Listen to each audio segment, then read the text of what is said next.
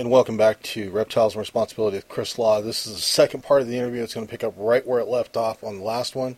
So enjoy. Yeah, and it sucks to a point because in one aspect your natural way of handling things might just be you puff out your chest, you get pissed off, you basically tell them where to jump off of, and yeah, you're very passionate about it because you spent time and money and effort into this hobby, and you're like, well, who the hell are you? Right, and this is and when we take that typical mentality towards other people, right, against us and other manners, then it can get rather messy, especially when we have to keep in mind that we are not just representatives of ourselves at this point. Exactly. I couldn't have said it better myself. We are representatives of the community. We are representatives of this industry. So if we handle things in the wrong manner, we're not just looking bad on ourselves. We are looking bad on the community itself. And again, you're just tapping that nail. Yeah. So we have to handle things in a way that makes sense. And this is where our next step has to come from. Mm-hmm. We too often seem to think that. I do get where people are coming from when they say, divided we fall. Yes. Totally. Here's the problem. In order to fix a problem, you have to have a solution. And it's the solution that makes everybody conflict. Right. Everybody has their personal ideas on how this should work. Some are going to say no regs, that we don't need them, screw that. Others are saying, we do need something on the table. Uh-huh. And when you have those two completely polar opposite mentalities going at each other, no matter what gets said, it's not going through. Right. So, yes, there's going to be natural debate within the subject. Sure. You have to come to some type of agreement in order to find a solution that's going to work so we can put something on the table and get something accomplished. Right. So, saying that, divided we fall is basically toothless until you have decided, well, how are we going to proceed? If you don't have a solution, if you don't have an idea, you have no way to take a step forward. Basically, you're just continuing to do what you've always done, and what we've always done is not working. Yeah, and that's, been made obvious by, this legislation that's going on. If I've said it before, I'll say it again. If you always do what you've always done, you always get what you've always got. Yeah. And that's basically what it boils down to. And I want to bring up that quote, and I think it was Einstein that said it, is insanity is doing the same thing over and over again and expecting a different result, That's exactly it. And that's all we've been doing. We've been doing the same thing over and over and over again, and yet we're and expecting that different result. Right. We are expecting that the world is all of a sudden, this mass number of people that don't understand us are all of a sudden just going to wake up one morning and think, you know what? Those snake people were right. Yeah, exactly. It does not work that way. It's never going to work that way. And the sooner we realize that and get with the program, the better. Yeah. The whole is that we need to work together. Yes, we have strength in numbers, but we also have to handle things intelligently. We have to basically come to terms with reality. Yeah. And it's easy for a lot of people that yell no regs, but yet, do you see these guys out there fixing the problem? Are these guys out there doing rescues and cleaning up? Yeah, I took in some guy called me the other day and had a Burmese python he wanted to get rid of. Yeah, sure, I took it. We got him cleaned up, and I sold it to this guy. That's typically the retort that you get. Right. These people are not wholeheartedly dedicated to actually helping to go find homes for a lot of these animals, helping to fix these problems that we are seeing within our community, removing alligators from ponds, removing large constrictor snakes and venomous snakes from drug stashes and things of that nature. Right. These are what we're seeing, and this is a major problem when we cannot come together and really talk logically about what our options are at this point and try to take a different approach. And I think this is the reason why, and as you mentioned at the beginning of this, that we were going to try to set up a reptile roundtable, so to speak, of people who have some ideas and have some thoughts and concerns. And it's very important that, no matter what we do, even if we get together with that roundtable and formulate some ideas, there's going to be a ton of herpers that are going to say, screw that, we don't need it, I hate the idea. Yeah, of course. I was watching on board some guys criticizing USARK, and basically, again, I have my issues with USARK, of course, but at the same time, what else do we have? until we have set something else up in motion, we have no room for criticism of an organization that's at least doing something. It's better than them doing nothing. Yeah. But at the same time, and USARK doesn't have any dirt that I'm aware of. They don't have any backdoor dealings doing anything that I'm unaware of. As far as I'm concerned, they're not getting in bed with the enemy, so to speak. No. So I don't really see any room for us to be complaining. Now, as opposed to some people, basically trying to champion somebody that has basically a long history of animal neglect and poor husbandry and selling certain animals like their candy as if they make great pets when they don't, things of that nature, and then telling them that you should be a representative of us for the community. There's a little bit of issues with that, because anybody that looks into their track record is going to see there's going to be some problems. But when you have an organization, something that is set up and is official, it really helps speak volumes for your community and helps you to be able to come up with a feasible solution. It gives you an actual voice instead of just one or two people speaking up. You have you have an organization that is representing an entire community. That speaks far more volume than any one individual will ever. Right, and that's my whole thing too. Is Andrew, not to single out Andrew as the voice for the reptile community, but USARK. Let's put it that way. USARK has brought in, how many scientists, brought them to Washington to sit in front of these representatives and tell them, look, this is the facts of, this is why this report doesn't make sense to us. And it's like, okay, so who else is doing that? I don't see them. Yeah, and that's exactly my thought process too. You can have all the critique that you want, right? And and anybody that knows me knows I've got plenty of it for a lot of different people. No, I am definitely not voiceless. When I see something I don't like, I say something about it. But at the same time, sometimes you have to realize where your realities lie and say, okay, you know what? We can stretch a little bit here. We can try to make something work.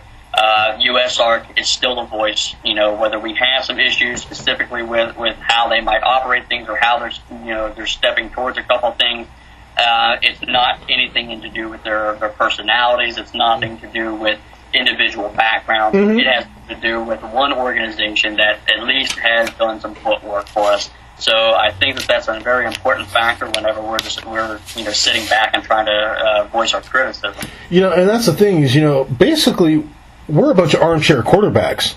Yeah, when you put it bluntly, that's pretty much exactly right. Because I know I'm not flying out to Washington every other week or every 3 months, right, and standing in front of a room full of representatives going, hey, this is why I disagree with your findings. Right, exactly. And you know what? And that's not to say that there aren't private individuals that don't have a voice. I mean, no. I think anybody that has tried to step up and has been active in writing to their legislators, placing phone calls, right, going to the state houses and saying, you know what, I've got problems with this. I've had my meetings with governors and mayors of different cities and things of that nature. Right. And as long as you remain respectful and you try to relay positive information to them and you represent yourself and the community well, these things can go over well. Yeah. And this is one of the other values that USARK has. Andrew Wyatt, when he gets dressed up, he's in a nice suit, he's really snazzy looking. He gets in front of these people and he represents himself as a businessman, as a professional, right, and as a clean character. And I think that this is one of the things that helps our community. This isn't to say anything negatively about people with tattoos, because I have plenty of them. Yeah. But at the same time, all of mine are hidden, and I realize same here. If I'm going to be a representative in any way to our community, especially in a public way at all, I want to make sure that I represent my fellow herd keepers in a positive manner.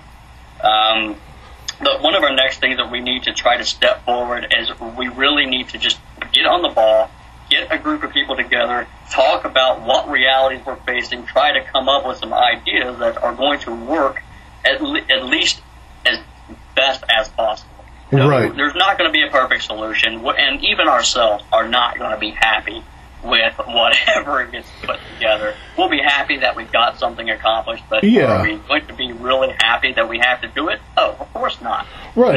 It's great being able to just call up a buddy of yours that has has just bred some Jameson's Mambas, and Yeah. say, hey, buddy, I'd like to pick one of those up off you. Yeah, it would be great. But unfortunately, irresponsibility and greed in our community has guided us down a different path, yeah. So this isn't to say that we have to lose our community. This isn't to say that we have lost all. It just means that we need to redirect our efforts a little bit and try to get things set back on a better path. Right. A lot of different options have been presented. Some with the falconry community, yes, as there are issues with the falconry model, absolutely. Yeah. Not all things with the falconry model are going to apply to reptiles and vice versa. Right. So we have to try to modify it a little bit more, take some ideas possibly from the AZA policies and accreditation programs, the falconry model. What's wrong with combining the efforts? There's always something that you can do. If it can work for AZA, if it can work for the falconry model, it can work for us. So we just have to be willing to put forth the footwork and make sure that it gets done. Yeah, and that's one of the criticisms that I see brought up a lot is, when people say, oh, well, who's going to police us, Well, to me, when they bring that up, and it's usually as soon as somebody brings up, the AZA model or the falconry model, people are like, well, who's going to run it? Right. And it's like, well, let's look at our options. We are either going to, again, countless times we've said it, we're either going to set these regulations up or help to set these regulations up, or it's going to come down from somebody else who's not experienced in the reptile community that is just going to, pull stuff out of, reports and papers, again, from inexperienced people in the community. And absolutely. Exactly we're really not going to be happy at that point. We have at this point. And this is where we have to just come to terms with reality and say, okay, you know what? It's not like it's not possible. There's people that have facilities that we can work out of. Right. It's possible that it can be eventually, put into motion by USARK, since they already have a foundational organization to work with. Right. It's possible that we can take that approach. There's a couple different options. I'm not saying that I have all the answers. I most certainly don't. Yeah, neither do I. But at the same time, you can collaborate efforts. You can collaborate minds. You can get these people together, and you have a lot. This is what has always disturbed me so much about this community. You have a lot of brilliant people in this community. You have a lot of highly intelligent, motivated, and dedicated individuals in this community. Why the hell aren't we using them? Yeah. This has been my biggest problem all along. And that's something. Here's the biggest problem, and I know that why that these individuals typically aren't involved, and it's because yes, they hold themselves to a high standard, and there's a reason why they do, and it's because it gives them the credibility. And if they drop their credibility just to try to defend a bunch of idiots that cannot seem to get it themselves in any way that's reasonable, then this actually hurts them. Doug Hodel mentioned a very realistic situation. A lot of people are against the AZA in our community. Yep. Well, they've thrown us under the bus. They won't defend us. They hold this elitist position and blah, blah, blah, blah, blah. Right. They do. Why? Because it covers their ass. Exactly. That's why they do. They separated themselves because they were being dragged under by all these roadside zoos, all these little small parks. This is not to say that they're all garbage. I'm sure that there are some non-AZA facilities that are truly well done and operate reasonably well. Yep. But at the same time, that does not mean that that's the case for all of them. And if you want to continue doing what you're doing, yes, you have to try to set yourself up to a higher standard and give legislators a reason to take your side and say, okay, you're doing things, you're trying to set, you have a directive, you are trying to get something accomplished. There's a reason why we can exempt you. But if you are mixed in with the masses, you're going to get thrown in with them. You are going to get the same treatment with them. They can't go through and single out individuals. Just like, a legislation can't, meet up with me. I can't just go to the State House and say, hey, you know that ban bill that you just passed? Well, you know what? I'm a responsible keeper. I think I should get an exemption. And they're not going to put a stamp on my hand and say, okay, you're good to go. Yeah. It does not work that way. Right. You have to prove why you deserve an exemption. And that's exactly what AZA did. They proved why they deserved an exemption, and they have it. This is the reason why universally across the board, no matter what ban bills get passed, they are still set up. They are still ready to go because they have proven that they have the means and the abilities to care for these animals properly, give them humane treatment, give them a proper enrichment, give them all the husbandry requirements that they need, as well as educate the public, keep the public safe, keep them safe, and keep the animals safe. They have proven that they have the ability to do all of those things, and they have a plan of action for each and every scenario. Right. This is not to say that they haven't had problems with AZA zoos. Have AZA zoos had incidents? Of course they did. You know what? They're not perfect. They are still human. They are controlled by human beings. And quite frankly, we suck. So there's going to be something that's going to go wrong occasionally. That does not mean that they do not have a standard that is to live up to. They still have a great... they're still going to have a great position and defense against any type of attack from the Humane Society of the United States, PETA, or the legislators. Right, and the biggest thing I think you brought up in the AZA thing there was the fact that they're educated. And Absolutely. They're sharing that education with the public. This is something, again, that, yourself, me, and I believe it was Tom Crutchfield talked about it, and I think it was in an article, or maybe it was just a conversation that we all had online at some point. But, that's where this irresponsibility comes in, is, again, not only are breeders and sellers, and I'm not, calling anybody specifically out, but again, we're not having conversations with these individuals that are buying the animals to know that these people are educated enough to take responsibility for this animal that we're selling them. Whether it be a corn snake, a frickin' alligator lizard, or, an 18-foot king cobra. Absolutely. If they're not educated in the responsible management of these animals, this is how we have incidents of, releases of children being hurt, or even worse, being killed by family pets. Yeah, the numbers are there to prove. And what's so sad is that this is what we've come down to. And this is how you know that we have so little to actually work with. We have statistic analysis that says, okay. That's what I was just about to bring up. we got, do more people get hurt annually by dogs than what they get hurt by large constrictors? Yeah, sure. But I'm be more than willing to bet there's a lot more of them out there, therefore that increases that likelihood. Therefore, it's a toothless statement using that, which is what, is it true? Sure. But, when you really consider the numbers, there's a little bit of a gap there. You're going to have a lot more dogs out there, especially big canines, than what you're going to have large constrictors or venomous snakes or alligators or big cats in private hands. Right. So, obviously, I would expect there to be more incidents as a result of them. I do get what they're trying to do. I do get what they're trying to say and say, you know what? Deaths are still possible. Banning our animals is not going to prevent deaths because you're still going to have situations with domestic dogs. And I do get that that's what they're trying to say. But I think they need to try to find a different way of wording it. Don't try to do it as a statistical analysis because that doesn't prove a damn thing. Right. All that really does is demonstrate that the people are having difficulties maintaining a domestic dog, much less an exotic animal that inherently, by its own nature, is designed to kill. Right.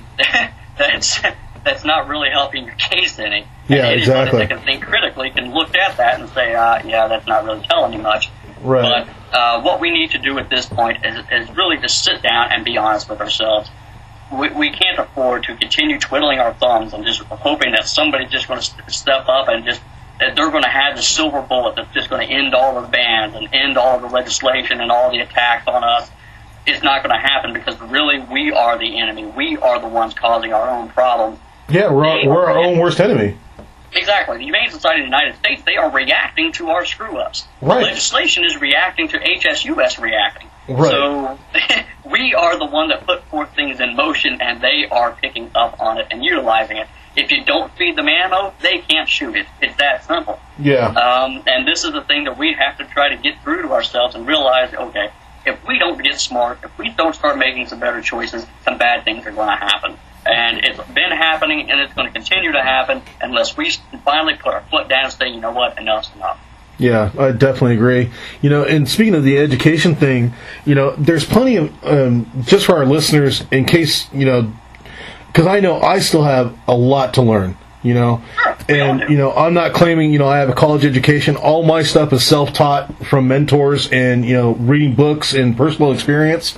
Sure. there's a lot of dedicated keepers in this community that have learned that exact way, that do not have formal education, and there's nothing wrong with that at all. No, and that's what I was going to say is, Doug Hodel is responsible for, and I don't want to say the Venomous Expo. I don't recall the actual name of the event. It's not an expo, I believe. It's basically it's a venomous reptile seminar. Yeah, it's basically a workshop, on how to, and there's people, the people that are going to be there haven't been released as far as guest speakers, I don't think.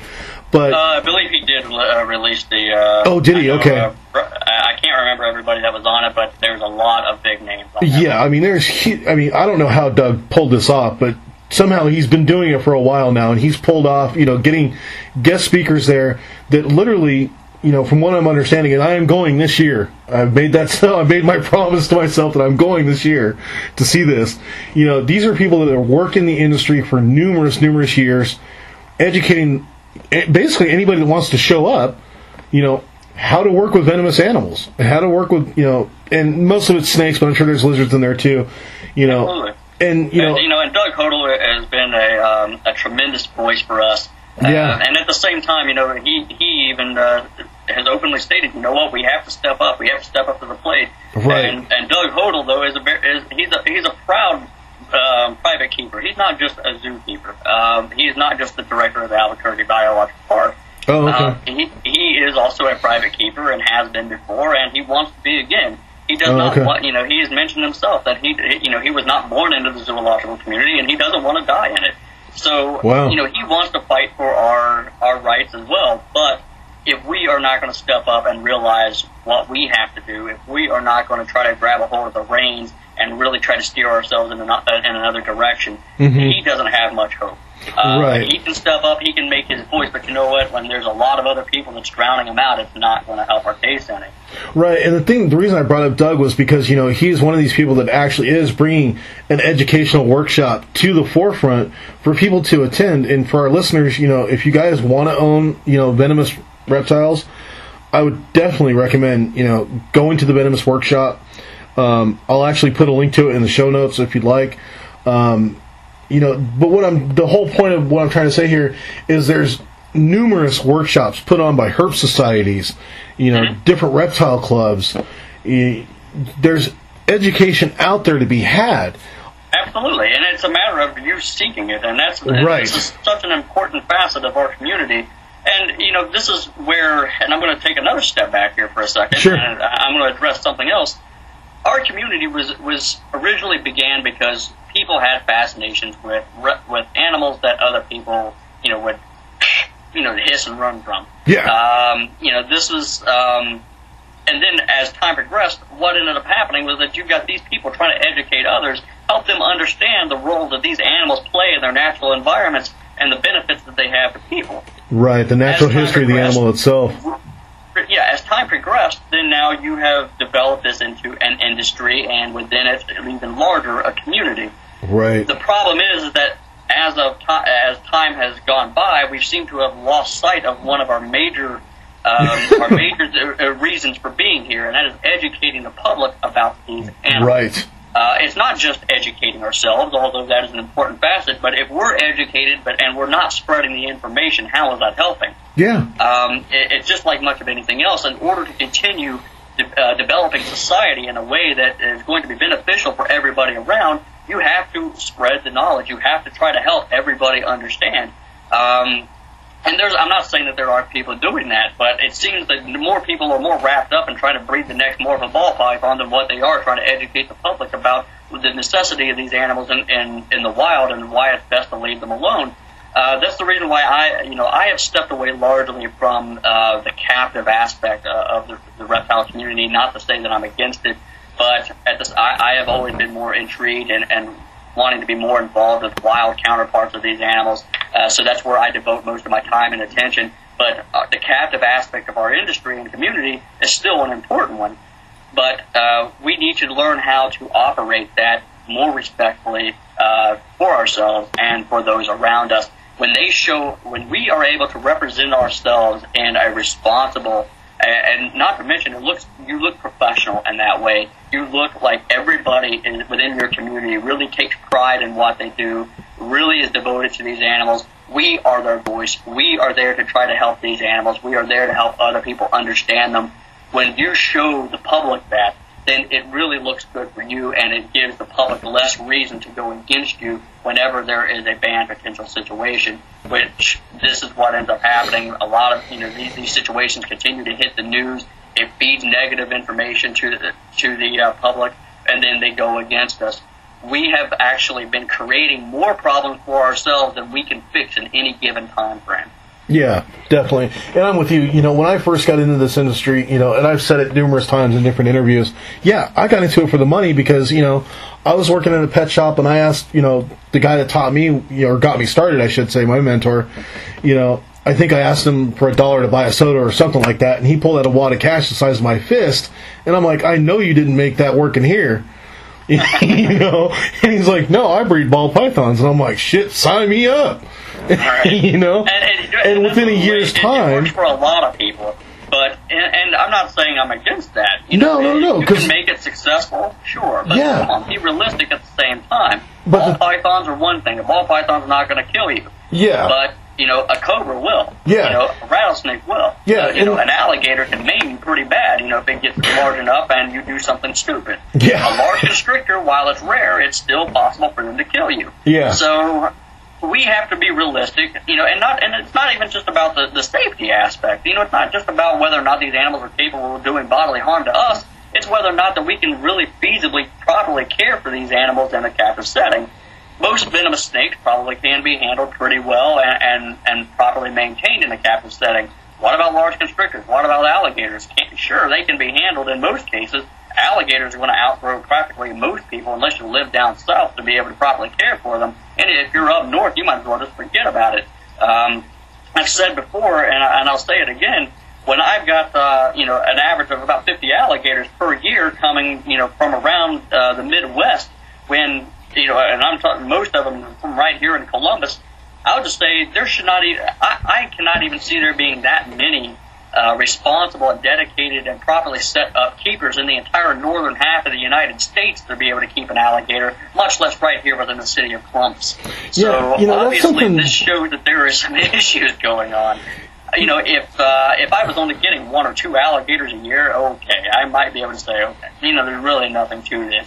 But when I'm getting this many in a year, somebody's really making some bad choices, and we've already known who that is for the longest time. Right. But now it's time for the community to step up and put a stop to them. When you see somebody, within our community that is doing something that is irresponsible, selling an animal to somebody that off the top of your head, you can look at them without a shadow of a doubt, know that this person really has no business with this animal. Okay, it's time to step up and call them out on it. And I think until we get to this point, then we are going to continue fighting amongst ourselves, and we're not going to get anywhere. Yeah, and an example of what you were talking about, Chris, is, and I think I've talked to you about this before, was, the gentleman came into a shop that I was working at where we sold green anacondas.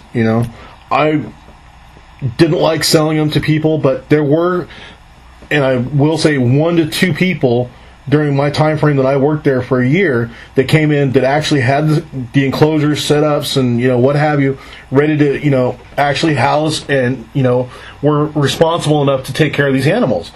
Now, this one individual came in and he had his 2-year-old daughter with him in his arms, and we again began a regular conversation. Hey, how you doing? Yeah, I'm looking at the green anaconda. I look at the daughter and I'm like, okay, not a problem. What's what type of snakes do you own now? Oh, I own a corn snake. Okay. Do you understand that green anaconda gets, significantly larger than a corn snake? Oh, yeah. Yeah, not a problem. Okay, fantastic, Where do you plan on housing this individual snake when it gets, to 10, 15, 18 feet long, and weighs 100 and something pounds? Oh, I'm going to throw it out in my backyard pond.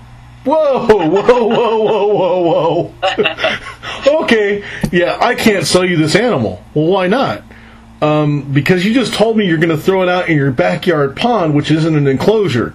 Well, yeah, but it's not going to go away from the water. Wow. Yeah, now I'm really not going to sell you this animal. Yeah, You know? I mean, it's seriously, I've had very similar situations with that. Actually, I have my own anaconda story when it comes to that. I worked at a pet store again that sold green anacondas. The owner, however, did not have restraint in how he was selling. A mother and a father both came into this reptile store and wanted to buy their 15-year-old son a green anaconda. Now, the questions that they were asking weren't, well, how big does it get and what is it going to require? It was, well, little Johnny, which one's cuter, which one's pretty? I'm sitting there, I am like, are you shitting me? And, the guy that owns the store was sitting there, and he goes, yeah, pick which one you want. And I'm like, all right, what? So, and then he tells me this. He goes, Chris, go ahead and start and get ready to go get it. I'm like, okay. So I did this intentionally because I'm pissed at this point. Yeah. There's 2 5-foot green anacondas in this cage. So I walk in, I go into the back room, open up the thing, and I yank both of them out. And I pull them out. Both of them start tagging my arms. I hold them both out separately from me. I got blood running down my arms. I was like, yeah, which one's prettier? Which one do you want? Now I got blood running down my arm. And the mother and the father are sitting there looking horrified. And at this point, then the kid starts looking that way too. Yeah. And I was like, yeah, which one you want to hear? You want to hold one? No. Yeah, exactly. Want to hold one? Yeah. I was like, well, if you're going to own one, I mean, you're going to hold it, right? I mean, you got to clean the cage. You got to do this. You got to do that. Yeah. And he goes, well, and I was like, oh, come on. As a dude, if you don't want to hold it, if you're afraid of it this way, if you're afraid of seeing blood, if you're afraid of it biting you, then this is not the animal you want to buy. Right. The owner was absolutely livid with me at that I'm point. sure. I'm perfectly fine with that. You know what? I stand by my choice to do what I did. Right. I am perfectly fine with that. But you know what? When he's got a $400 price tag on the front of that cage, and I'm not bullshitting you on the price. When he's got a $400 price tag on the front of that cage, all he's seeing is green. Yeah. And I'm not talking about what was on the anaconda. Yeah, exactly. This is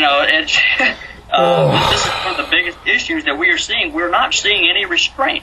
Yeah. There are people that are showing restraint, absolutely. And sure.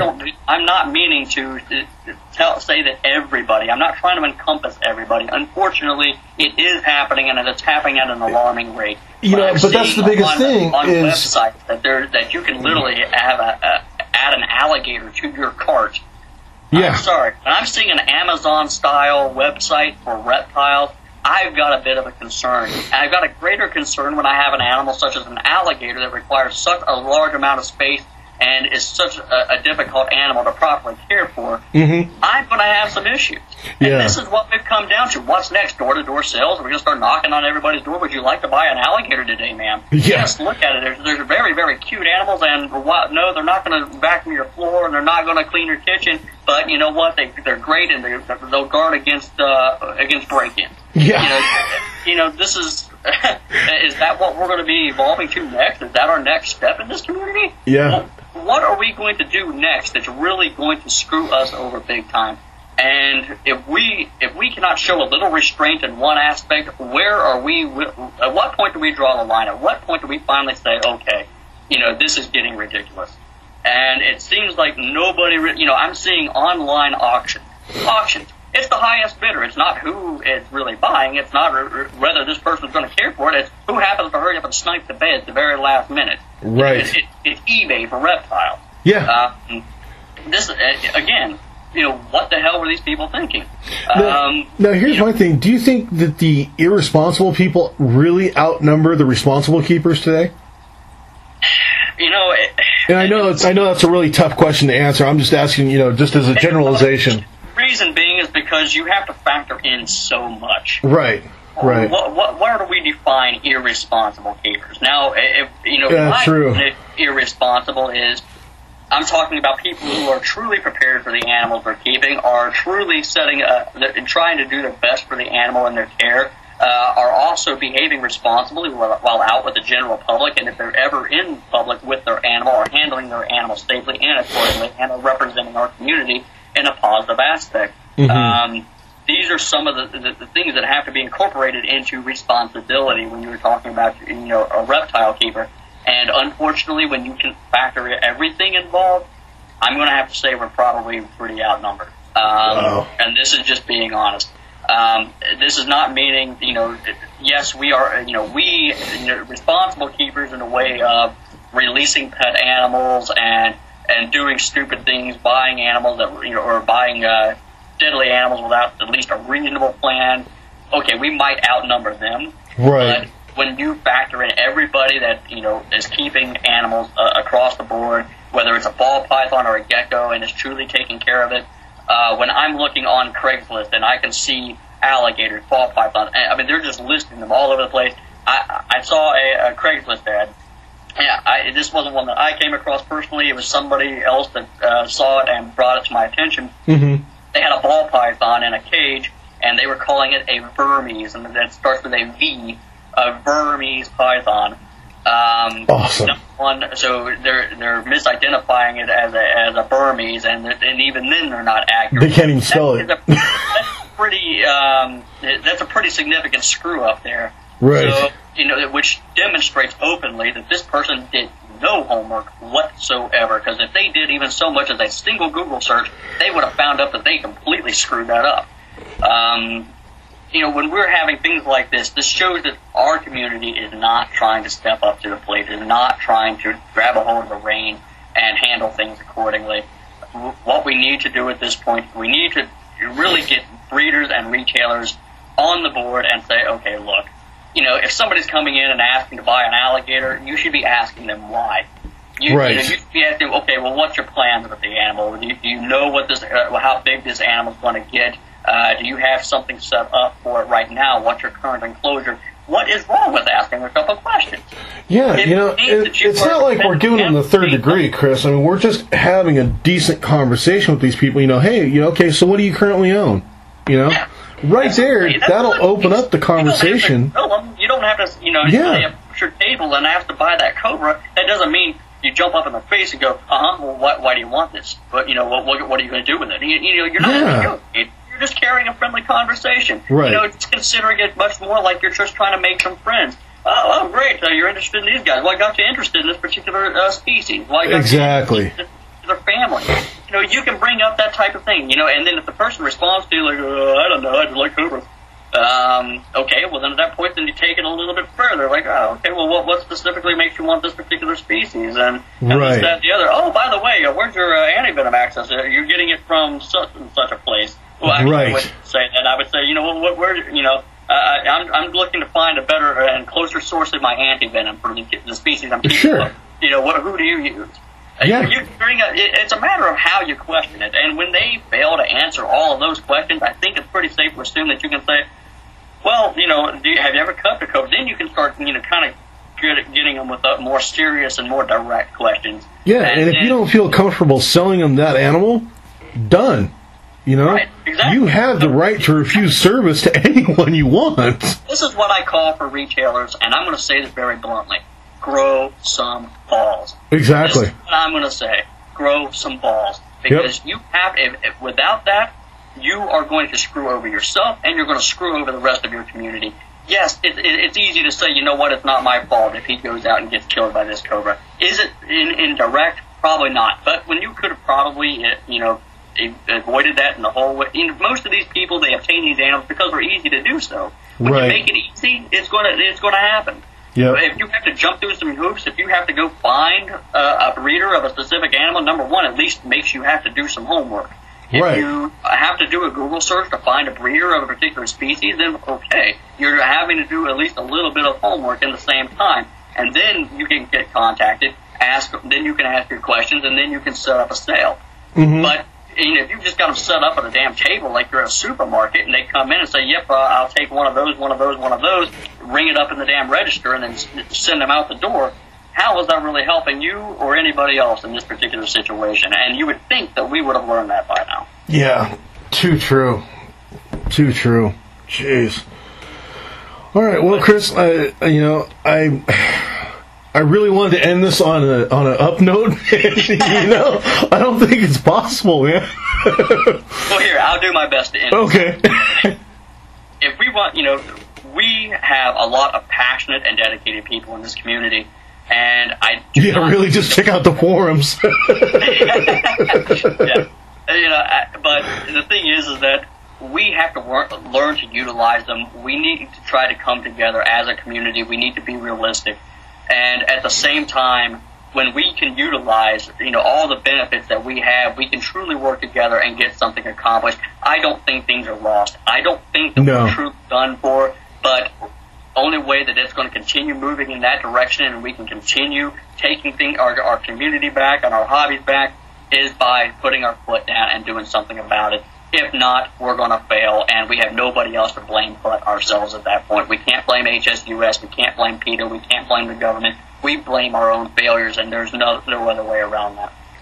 Very true. Very true. And like you said, we not only do we have a bunch of passionate people out there, but we have people that, literally started this community.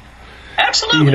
And they're willing to... no matter what you think about his past, what? The guy did what he did. He paid for what, he paid the price, but he's still here. He's still a grandfather of our community, and he has a lot of knowledge to offer. To the best of my knowledge, he's been on the up and up ever since. I don't have any personal issues at this point with Tom. I think he's a great guy. I've carried some conversations with Tom, and you know what? I think that he is a guy that can still offer our community a lot. What it really boils down to is what are people doing now? What are we doing to try to help ourselves? And if we have people that are still on the up and up and they're willing to fight, use them.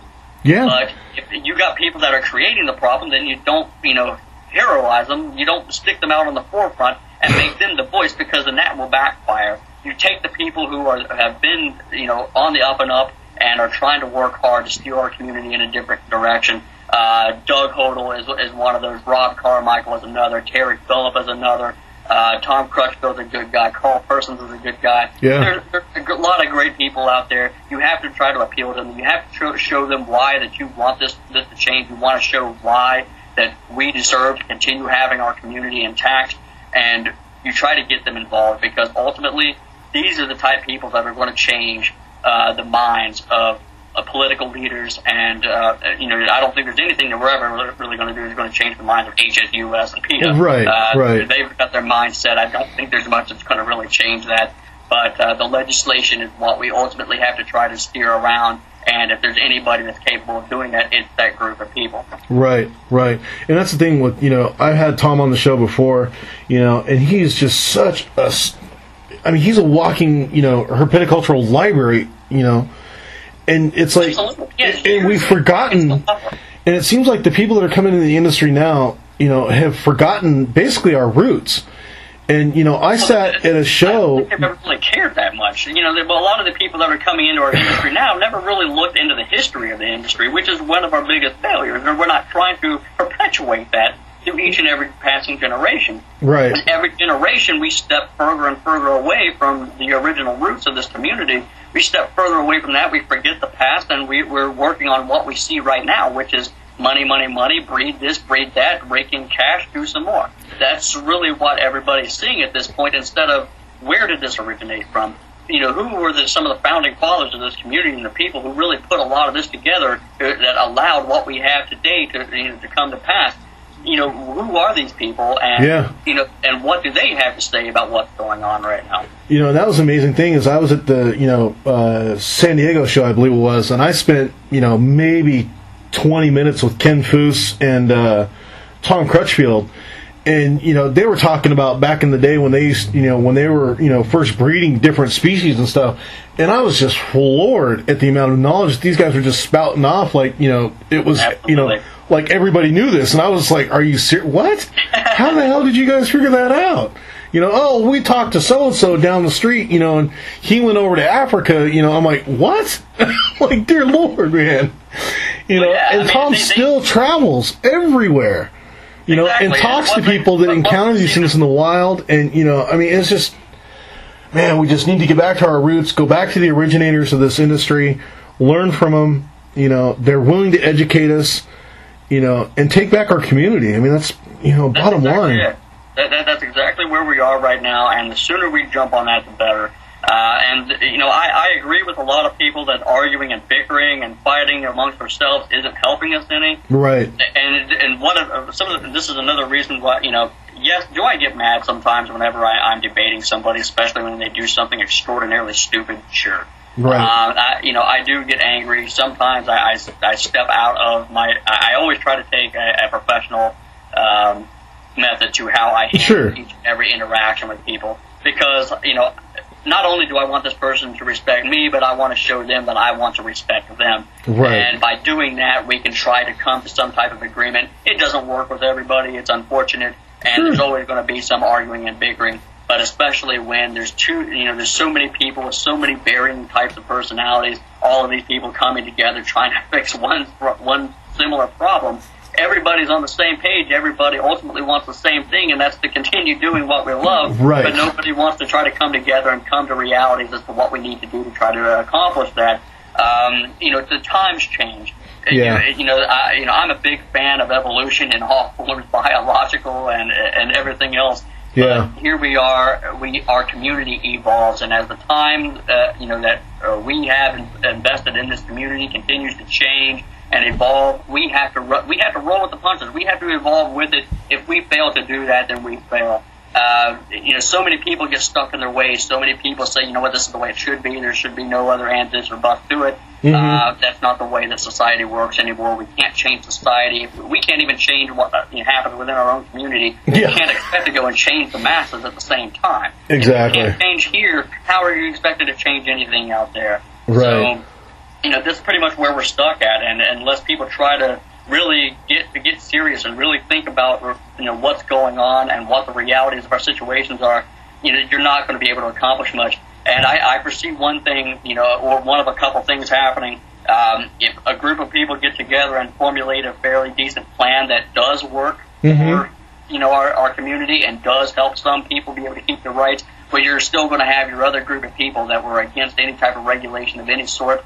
In any fashion at all, and they're going to be continually blasting these other people. But you know what? I'm fine with that, because it's the same way with the AZA. The AZA says, say whatever you want. We protected our own, and that's exactly what we have to do. If the people who do not want to try to make something happen for themselves sit back, pound their fist, and say, "Oh, screw it, I'll go underground." Fine, go underground. If you end up in trouble, you end up in trouble. There's nothing we can do about that. If you don't want to try to, basically take things in a professional and responsible manner, there's nothing that we can do about that. Right. All we can do, you get the group of like-minded individuals that are willing to try something. If it's successful, great. If it's successful, we run with it. And anybody who doesn't want to be a part of that, they don't have to be, but then they make their own grave. If they end up landing in any form of trouble, that's on them. At this point, it literally is survival of the fittest, and only the people that are willing to sit back and really contemplate the situation are really going to make it to the next generation of hurt feeders. Yeah, exactly. And I like what you said too. Essentially, no matter what your stance is, we're all fighting for the same thing, to keep this hobby going. Absolutely. And like you said, it's not a right, it's a privilege. So, let's cut out, all the backbiting and, backstabbing and calling each other, whatever. And understand, for once and for all, this is our community. And if we don't make a difference now, either, by writing Congress people or calling them on the phone, and again, doing so in a respectful manner, or supporting USARK, which is the only organization that's lobbying for our privileges to keep these animals, then we're done. Absolutely, and that's exactly it. And you know what? And if people don't like USARK, fine. If you think that you can do it better, then by all means, please do. I am not in any way advocating that USARK is our one and only voice and they are our only hope and we should back them in any way, shape, or form. If you think that you can pull one up better, then by all means, please do so. And that's something that got brought up. I think it was on your wall, Chris, actually, that I was involved in. As somebody brought that up, that, and not to mention any names, but, USARK, isn't doing, enough. And I said, okay, so what are we going to do? Yep, absolutely. And again, it was like dead air. Things sit there and criticize, but if you don't have... Exactly. It was like I said, it was like dead air. I was like... What? Exactly, and I kept promoting. I kept saying, "Okay, and what are we going to do?" Well, if I knew the answer, I would have done it. Okay, so you're just going to run your mouth and not do anything. And and this is the thing that has always got me, is that all the people with the most answers always seem to also be the one that's not doing anything about it. Exactly. This is, the biggest thing, and I've faced this, for so many times. And in fact, my most recent one was our discussion at the very beginning of this right. episode here, about this alligator. I was being criticized by all of these bystanders saying, well, you should have spent more time out there, you should have done this, you should have done that. All of these people have never even handled an alligator, much less been out there on a frickin' boat trying to find a 3-foot alligator on a large reservoir that has 30 miles of shoreline and 12 billion gallons of water. They have never had to do any of these things, but yet they can sit by and criticize you for what you're not doing when they don't understand the realities of what you did do. Right. And this is exactly the issue that we're having. If you want to get out, you want to get a voice started, if you really want to get together and fight, then do so. If you have some spunk to you, if you really have an attitude, if you really think that you can make something happen, then by all means, please stand up and do it. Otherwise, don't sit there and ball your fist up and sit there and twiddle your thumbs and make snide comments about U.S. art and then you not step up to do anything. If you're not writing letters, if you're not out there getting your voice heard, if you're not out there, then you really have no room for commentary. The Right. only ones that have any room for commentary are the ones that are stepping up to face the flames. And in U.S. art, like it or not, they're the ones doing it. If you Yep. don't like U.S. art, start another organization. If your organization is more successful, then fine, fantastic. I'm happy for you, and I'll support you. Exactly. If not, if U.S. art still maintains that they are doing the better job, if they tend to be the loudest voice and still are the ones protecting our rights most, you know what? You both tried. I thank you both. You still might have your commentary towards U.S. art, but at least at that point you've earned it because you've done something. You've actually stepped up. If you don't step up, then you don't have any room to talk, and that's all it boils down to. Right. Well, Chris, I don't want to take up any more of your time. I know you're a busy man. You got gators, and you're still going to school and everything else. So I do look forward to getting you on the Reptile Roundtable. Like I said, we are going to have some named individuals on that show. It's just a matter of scheduling, time frames and things like that, because we've got people spread across the United States that are going to be on there. Absolutely. It's going to be an awesome show. I'd highly recommend that, our listeners don't miss it.